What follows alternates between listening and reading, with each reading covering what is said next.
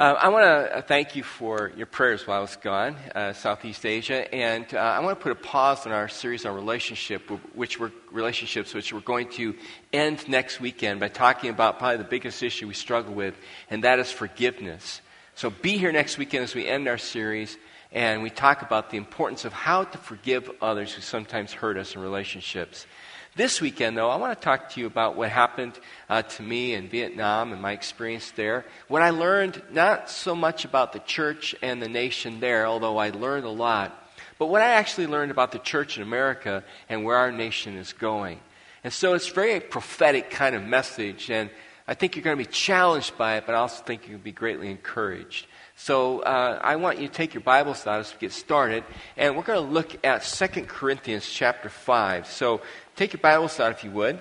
Turn to that passage of Scripture, and I particularly want to start reading at verse 14, these words of the Apostle Paul. 2 Corinthians and chapter 5, and we'll start reading at verse 14. We're reading out of the New Living Translation. It's the New Testament. Matthew, Mark, Luke, John. Keep going a few more books. You'll come to 2 Corinthians. Verse 14, the Apostle Paul was inspired to write these words. He says, "Either way, Christ's love controls us. Since we believe that Christ died for all, we also believe that we have all died to our old life. He died for everyone so that those who receive his new life will no longer live for themselves. Instead, they will live for Christ, who died and was raised for them. So we have stopped evaluating others from a human point of view. At one time, we thought of Christ merely from a human point of view. How differently we now know him. This means that anyone who belongs to Christ has become a new person. The old life is gone, a new life has begun. And all of this is a gift from God who brought us back to himself through Christ. And God has given us this task of reconciling people to him. For God was in Christ, reconciling the world to himself, no longer counting people's sins against them. And he gave us this wonderful message of reconciliation. So we are Christ's ambassadors. God is making his appeal through us. We speak for Christ when we plead, come back to God. For God made Christ, who never sinned, to be an offering for our sin, so that we could be made right with God through Christ. As God's partners, we beg you not to accept this marvelous gift of God's kindness and then ignore it. For God says, at just the right time, I heard you. On the day of salvation, I helped you. Indeed, the right time is now. Today is the day of salvation. Now, what's Paul saying to us in those verses? Let me just quickly break it down. In verse 14 of the passage, what Paul is trying to teach us and what he's showing us in this passage is that our motivation for living is Jesus Christ. I mean, that's the whole bottom line of why God left us here on earth, was to now live for him as his children. Then it teaches us in verse 15 that not only is our motivation for living in Christ, but that Christ proved his love for us by sacrificially giving his life to gain our salvation. So why should I live for Christ? Because he proved his life for me, because he gave his life for me. Then again in verse 15 it says that we should no longer live for ourselves, but for Christ and his mission. So he's now charged me to carry out what he did on this earth. And what did Christ come to do? He came to seek and to save those who are lost. Verses 16 through 17, Paul says that because of what Jesus did for us, we are now his new creation. That's how we ought to see ourselves as his followers. We are a brand new creation. Stop focusing so much on what we were, focusing on who we are now in Christ. Verse 18, Jesus invites us now to join him in his ministry of reconciling people to God. He, in fact, has made us his what? His ambassadors, right? That, I may have a secular job, I may work in the church, doesn't matter what you do. Your job is your ministry, and that's where God wants you to be his ambassadors. Verse 20, it says, he's saying that through our witness, through you and I, through our life and through our words, God is pleading with men, women, and young people, pleading with them that they will turn their hearts and lives over to him and to his Son. And finally, in chapter 6, Paul is telling us by God's grace Now, he says, now's the time when people need to be reconciled to God. The question for us as a church is, are we going to step up to the plate and be God's reconcilers in the world? Or are we going to get consumed by the world's ways? Are we going to get consumed by the fear that the world has right now and the worries that our world has right now politically and economically? Are we going to retreat in fear, or are we going to move forward in faith? Are we going to recoil and hunker down and grab everything in our life and hold it close to our vest? Or are we going to move out sacrificially and live in the flow of God's blessings? I want to say to you that the future of the United States, I believe, rests in the hands of the local church. We are the hope for the future of this nation because we have the answer for the needs of men and women and young people. The question is, are we going to do our job? Are we going to point people to Christ? And while I was in Vietnam, I discovered a church that has been under persecution and a church that has suffered so long under communism that has still and continues to have a burden and a passion for the 84 million people living in Vietnam who don't know Jesus yet. And I learned a lot about what we ought to be like by watching the way that they are. I want to share some of those things with you. The first thing I want to pass on to you is an insight that I gained while I was there, and on my way back I penned it down. And that is, I honestly believe that there is a spiritual awakening that is coming to Asia, and a whole lot of other people are writing about this as well. That there's a spiritual awakening coming to Asia, but there's a spiritual depression that seems to be encroaching the United States of America and the West. When I was working on my message, I was flying on the 747 from Hong Kong to San Francisco. We took off at 1 p.m, and it was really white out, kind of like your shirts over there, right? It was just like really bright. And a few hours later, I looked out, and it was starting to get gray. And a couple more hours, it was pitch black. It was night. And just that fast, I went from afternoon into evening as I moved toward the west. And I realized that it was a picture for me from God saying, my favor is beginning to shine upon the east, a people who have been suffering, who are crying out to me and looking to me. And my favor on the west, and particularly the United States, is leaving because I have been good to those people. I have been good to that nation, and the nation is rejecting me. And we are. We're turning our back against God. And what worries me is that while we're doing this, the church, believers, are indifferent about it. I mean, think about how our nation is turning away from God these days. Think about the rampant immorality that's become just a part of our culture.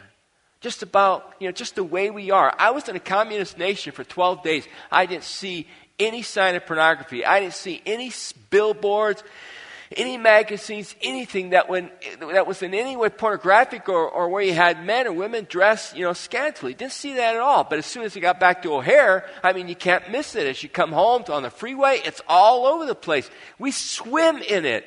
It was conspicuously absent in a communist country. I was doing some reading on the plane, and I came across an article in Time magazine. Maybe some of you saw it. What good is marriage? Do you know that 44% of Americans believe that marriage is becoming obsolete according to a Pew Research? 44%. Do you know that every nation that has fallen and crumbled, do you know that one of the main reasons it fell and crumbled is because it began to have a disparaged look toward the family? It began to reject the concept of family and instead emphasize the concept of individualism. Without a strong family structure, a nation cannot survive. I was in a nation governed by communists, atheists, men and women who have tried to suppress the church and arrest pastors and put them in jail and fine people for having Bibles. And I thought to myself, how awful that government is. But then as I was coming home, I thought to myself, is our own government, is our own nation any better? Here we are and we allow abortion. 1.5 million children who are killed every year. And most of us know that, but have gotten so used to that. Don't tell me that's not an affront to God. If you're here this weekend and you've had an abortion as a woman, I want you to know that God loves you and God forgives you. I'm not here to condemn you. And I want you to know He cares deeply for you. A woman came up to me last service and said, I've had 2 abortions, Pastor, and I want to thank you for reminding me of God's grace, because I know I've been forgiven by God's grace. But I want you to remind everybody, it's the wrong thing. It's not a right thing to do. And I know God can forgive and I know God can heal, but that I still have to say to you, abortion is a sin. It is a wrong thing to do. And then as I look at our nation and I read the scriptures and I read about prophecy in the Old Testament, we're going to be talking about that in January out of the book of Daniel, I'm reminded that God made a statement to Abraham when He said to Abraham, I will bless those who bless you and I will curse those who curse you. Every nation that has cursed Israel has crumbled and suffered as a result. I look at what we're doing right now politically as a government, our attitude toward Israel, and I got to tell you what, folks, it makes me pretty nervous. I mean, I know they have their share of injustices they committed, but I really believe they are God's people and He has a plan for them. And I believe one of the reasons that God has been so patient with our country is because we've been friends to Israel, but I'm watching that attitude change, and it worries me, because when you become an enemy or indifferent toward God's people, you will pay a price for that. God said, I'll bless those who bless you, and I will curse those who curse you. And so I see every reason why God is moving away from our nation and becoming intolerant of our misbehavior and our wrong attitudes toward Him. And He's showing His grace toward the East. And what's really bizarre is that the East is beginning to embrace Christianity. And here's why they're embracing Christianity. This is an article written by a Chinese social scientist who was told to study the West in order to try to understand why the West, particularly the United States, has been so successful. Here's what he wrote. One of the things we were asked to look into was what accounted for the success, in fact, the preeminence of the West all over the world. We studied everything we could from the historical, political, economic, and cultural perspective. At first, we thought it was because you had more powerful guns than we had. Then we thought it was because you had the best political system. Next, we focused on your economic system. But in the past 20 years, we have realized that the heart of your culture is your religion, Christianity. That is why the West has been so powerful. The Christian moral foundation of social and cultural life was what made possible the emergence of capitalism and then the successful transition to democratic politics. We don't have any doubt about this. And one of the reasons why Vietnam and other Asian countries are opening up to Christianity in the church is they have seen the blessing that comes from nations that operate under the convictions of the moral code of Scripture. Now, we as believers know that it's a side benefit. It's not why we follow Christ, but it certainly is a side benefit that comes that way. I'm watching our nation actually walk away from that and embrace ways that are not going to help us, that are hurting us. I'm watching nations who have been totally secular saying, wow, it doesn't work. We're going to head toward what we've seen you do in the past and embrace Christianity. Is that bizarre or not? We're walking away from it. We're walking into what hasn't worked. They're walking toward what has worked in this nation. Second principle that came to mind as I spent time over there is that when people genuinely repent and turn to God, He blesses them.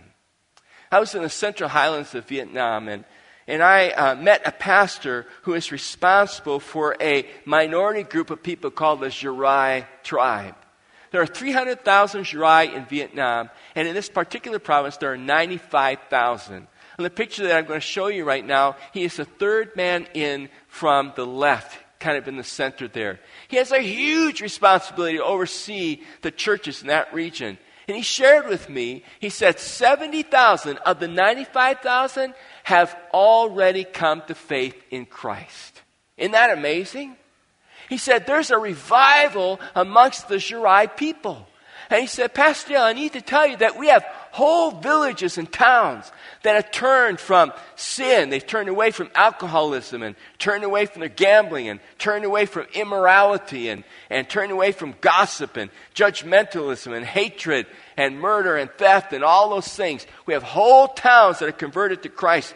And he said, miracles are taking place. We're subsistent farmers, and our crops are just huge. Our vegetables are oversized, and we have more than we could ever possibly hope for. Our jails are empty. Marriages are being healed. People physically are being healed. It's being documented, and other people are watching this, and they live right next to these towns, and nothing's happening in their lives. They're wondering what's going on over there, and the people are pointing to Christ. You have communist officials in these towns who are so rattled by this whole thing, they're actually becoming Christians and attending the churches.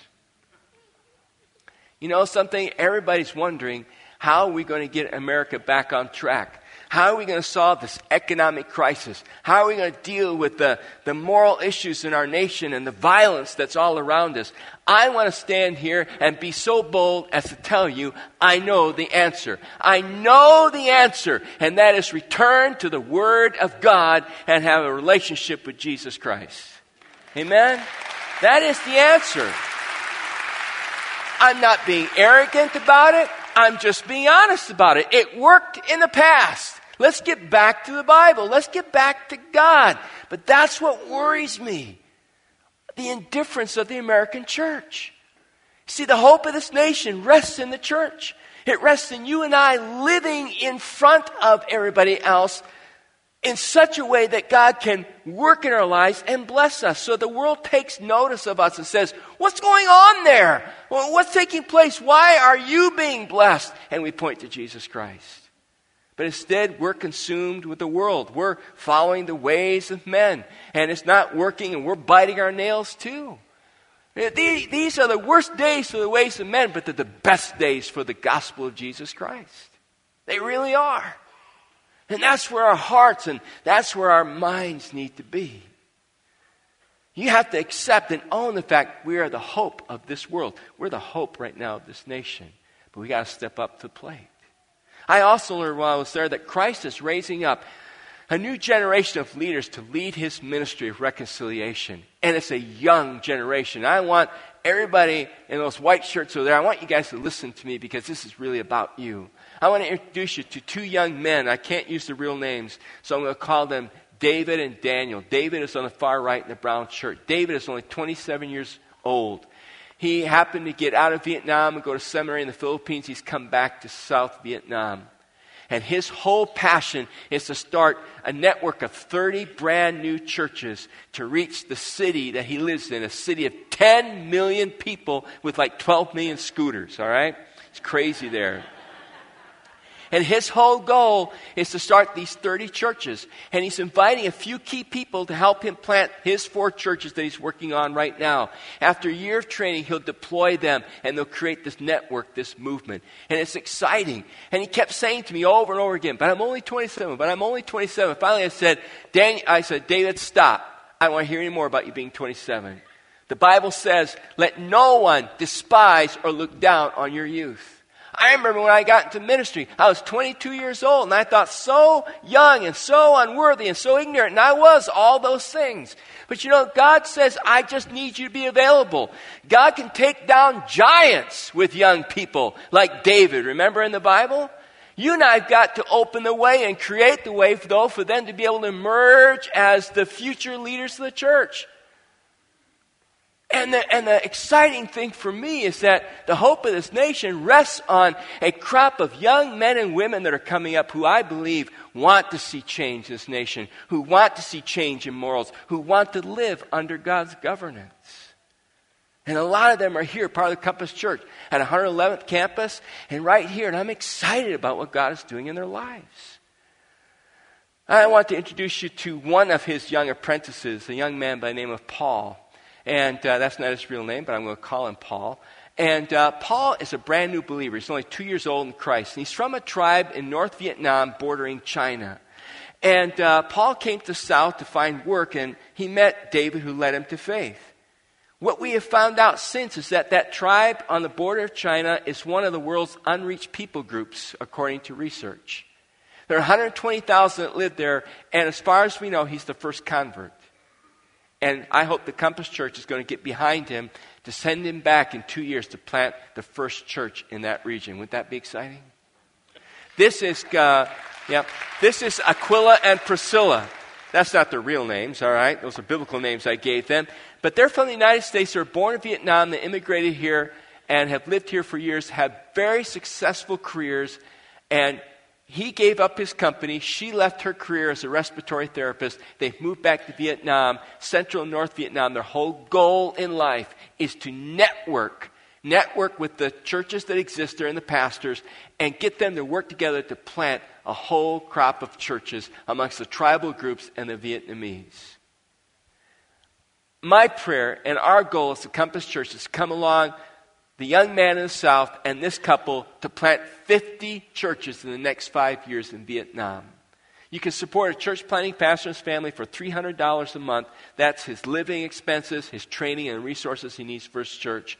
We want to do that for 3 years, and then they should be self-sufficient. At the end of 5 years, we'll be able to say, by God's grace, that there are now 50 brand new churches and pastors flourishing and growing because we made an investment, and I believe God wants to honor and bless that.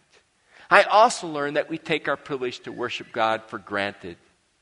I attended service there last weekend. I went to 6:30 a.m. service. It's the only worship service this church has. It's a church of over 1,000 people. Say, why on earth do they meet at 6:30 a.m.? I was wondering the same thing. It's because they have to make room for the senior service afterwards. And then for the Bible studies for the men and Bible studies for the women.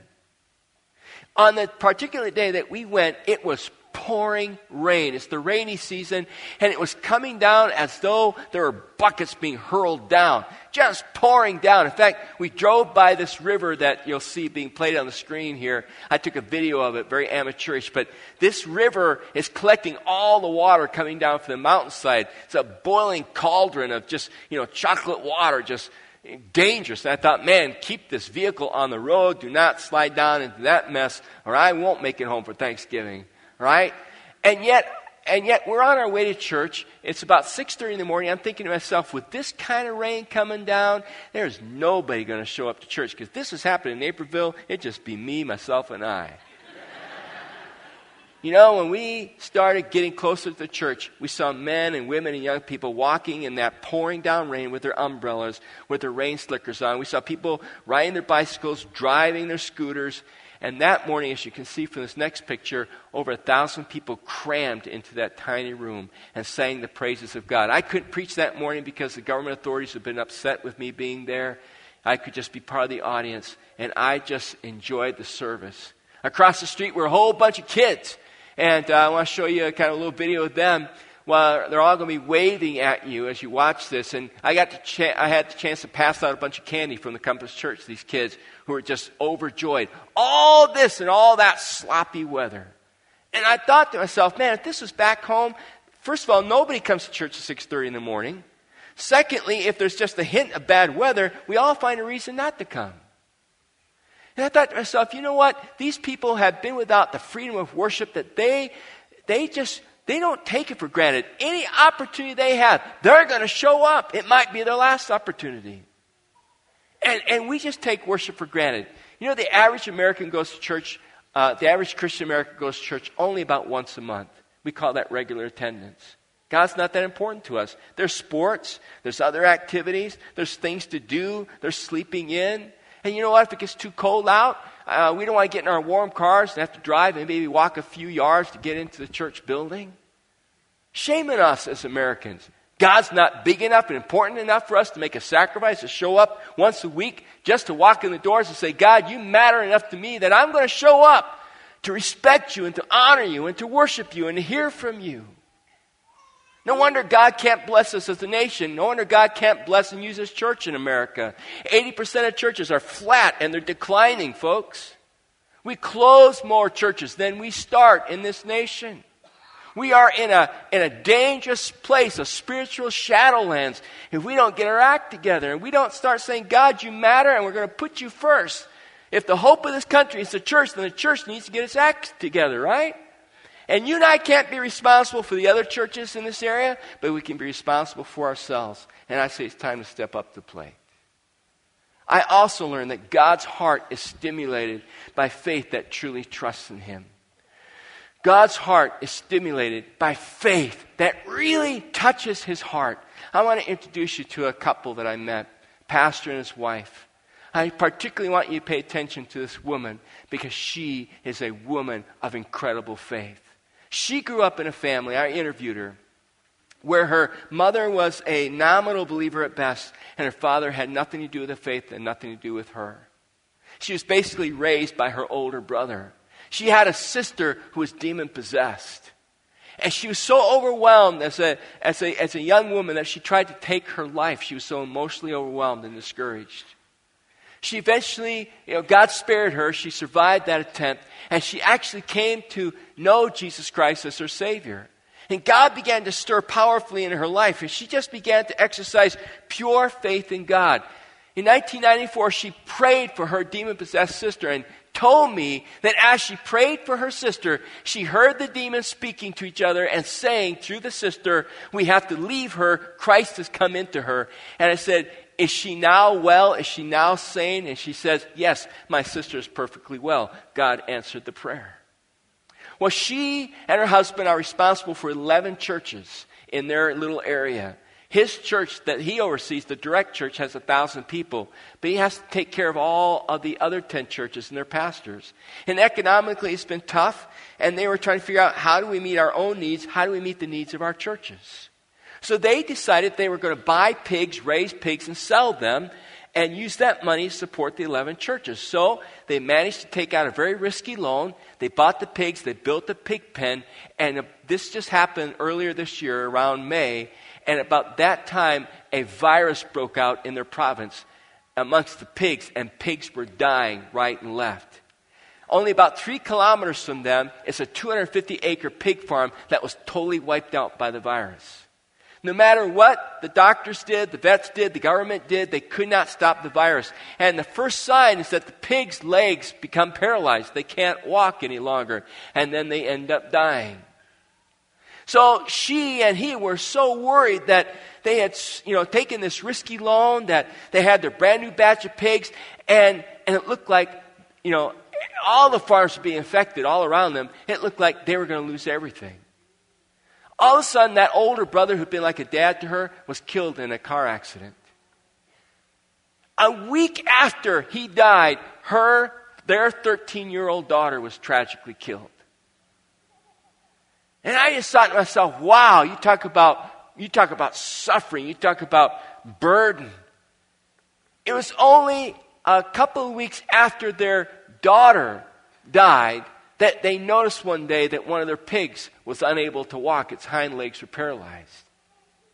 And now it was like Job, now it was like, what else is going to happen in our lives? And this woman of faith walked out into the pig pen, she told me.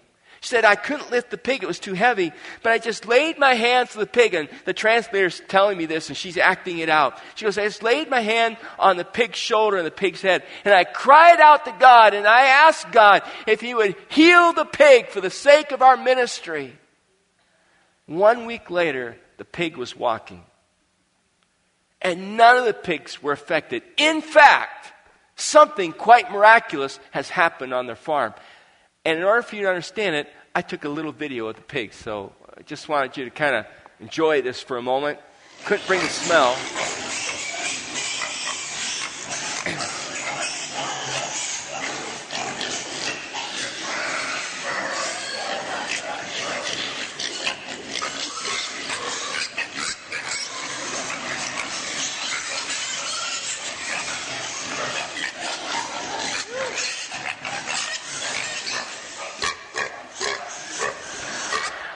That was Vietnamese. Hello, Compass Church, all right?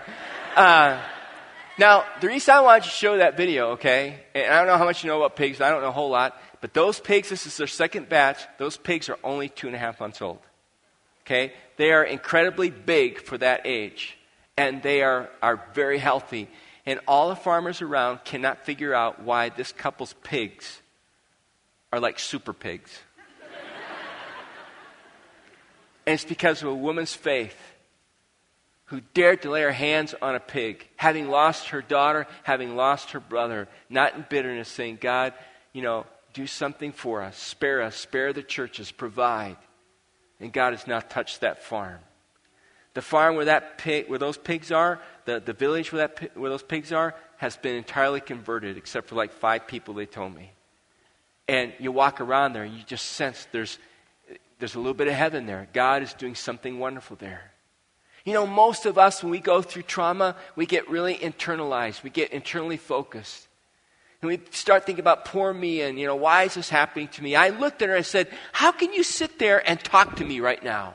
With all that you've been through, the loss of your daughter, the loss of your brother, and all this stuff. And she looked at me, she said, oh, God has given my husband and me a peace. See, my daughter belongs to God. My brother belongs to God. Those pigs belong to God. It's not about what God does with me. It's about what God wants to do through me to reach others. That's what we are all about. And I walked away so humbled by that. And I thought to myself, that's the place where all of us have to get. We got to stop focusing on ourselves and focusing on our God and saying to our God, I'm only here temporarily, God, and then you're calling me home. And while I'm here, I need to be about what matters most to you. And what matters most to God? What matters most to God is that lost people get reconciled with Him. That's what the church in Vietnam is all about. The question is that what the church in America is going to be all about? If it's going to be, what has to happen? I want you to pull out this little card that you'll find ahead of you in the chair pocket. And I have 4 challenges that I want to give to you. And I didn't have time to get all 4 on the card, so you're going to have to write in a couple of them, all right? Here are the challenges, all right? And by the way, if you're out of cards in center rows, if I get our ushers to pass the cards down, that would be helpful. I'd appreciate you guys doing that, all right? So if you need cards in center rows, just kind of raise your hand. Ushers will get them to you. But here are the 4 challenges that I believe will change the Compass Church and change our community. Number 1, I want to challenge you to try your best to be obedient to God. No one's perfect. I'm not perfect. You're not. But I want to challenge you to try your best to be obedient to God. That means that from now, for the next 90 days, I'm trying to make it a set period, I want you to get really alone with God. I want you to say, God, what are the things in my life that are keeping you from being able to bless me and use me? As God begins to point out areas of compromise or sin in your life, young people, areas of compromise or sin in your life, whether it's moral, sexual, whether it's an issue with honesty, whether it's an issue with gossip or judgmentalism, I then want you to repent of that and say, God, I'm going to change my behavior and I'm going to behave the way you want me to. If you're willing to do that, under where it says Hobson Campus, would you just write, I will try to obey the next 90 days? Secondly, I want to challenge you to regularly attend worship for the next 90 days. Now, if you're out of town, I understand. If you're sick, I understand. Otherwise, I want to challenge you to be in this place for the next 90 days to say to God, God, you matter the most. And I don't care what the weather's like, God, I'm going to show up. Because I want to honor you. If you're willing to do that, say, I'll be there the next 90 days. I'll do my best to be there the next 90 days. Thirdly, I want to challenge you to honor God with your finances. The Vietnamese people are the most sacrificial people I've ever met. Not one person stuck their hand out and asked for money. They all said, please pray for us. And they were so generous with me out of their poverty. And the food they shared with me, the time they took with me, it humbled me. And I thought, man, I'm a stingy Dutchman. And I need to learn to be sacrificial. And I want to challenge you to get on board and be sacrificial so that the Compass Church can make a difference here, near, and far. If you are willing to continue giving, check that. If you'll increase your giving, check that. You say, I already said I would grow a step in giving with you. A couple hundred of you did. Just leave them checked. If you're willing to continue to keep tithing, giving 10% as God calls us to, check it. If you're willing to start to tithe for 90 days, test God. For 90 days, the Bible says in Malachi, God says, test me and see if I'll not open the gates of heaven, the doors of heaven, the windows, and pour out blessings. Would you be willing to try that for 90 days? Then we have some other information. And finally, share your faith and invite others to church. Here's a commitment. I'm asking you to take that Christmas card, and I'm asking you to give it to somebody and invite them to join us this Christmas season. If you're willing to do that, fill the card out, fold it in half. When the offering plate comes by in a moment, I want you to stick it in the offering plate, okay? Now, it is like 6 minutes past. Are the Bears playing at noon? Oh, well, then I'm okay, all right? Whew, glad for that, all right? All right? It's 6 minutes past noon. We are a 60-minute church. We freak out when the pastor goes over 60 minutes. We start, crawling out the doors, escaping from the side hatches, all right? I want to ask you to chill out for a moment, okay? I want to ask you to stay in here because we're not done worshiping, and I got one more story to tell you, and it comes to the Compass Church. It's about a little girl who came through our Awana program just recently. She was invited here by another little girl, another friend. And the story, and I don't have all the details yet, but the story goes that she comes from a family that worships a different God. And she learned John 3:16, went home and started quoting John 3:16, left and right, everywhere. John 3:16, John 3:16, quoting the whole verse, for God so loved the world. And then somebody in their family passed away. And she kept quoting that verse. Now, I don't have the story straight if it's the mother or the daughter, but the statement was made. I'm looking at Jeremy because I think it was your daughter that invited the little girl, right? It was the mother. And the mother said that even though she didn't fully understand what the words meant, that it provided such comfort for her that she wanted to know more about it. Yes. In fact, more comfort for her than the God that their family is worshiping. Now, I want you to think about that for a minute. That's a little girl who's gone away from one of our ministries to be a what? To be an evangelist, to be a reconciler. God is doing amazing things in and through the Compass Church.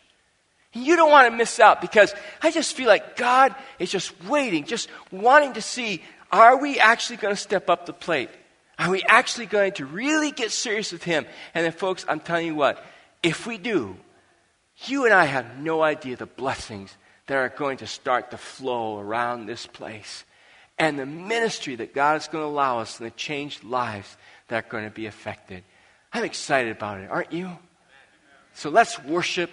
Put those cards in, give your offering, and let's see what God's going to do. Father, we want to offer you our tithes and offerings right now. We want to call down your blessings upon your people as we get right with you, oh God. I pray that you'll be able to use us and pour yourself out upon us and through us, not for our sake, but for the sake of a lost world. In Jesus' name, amen.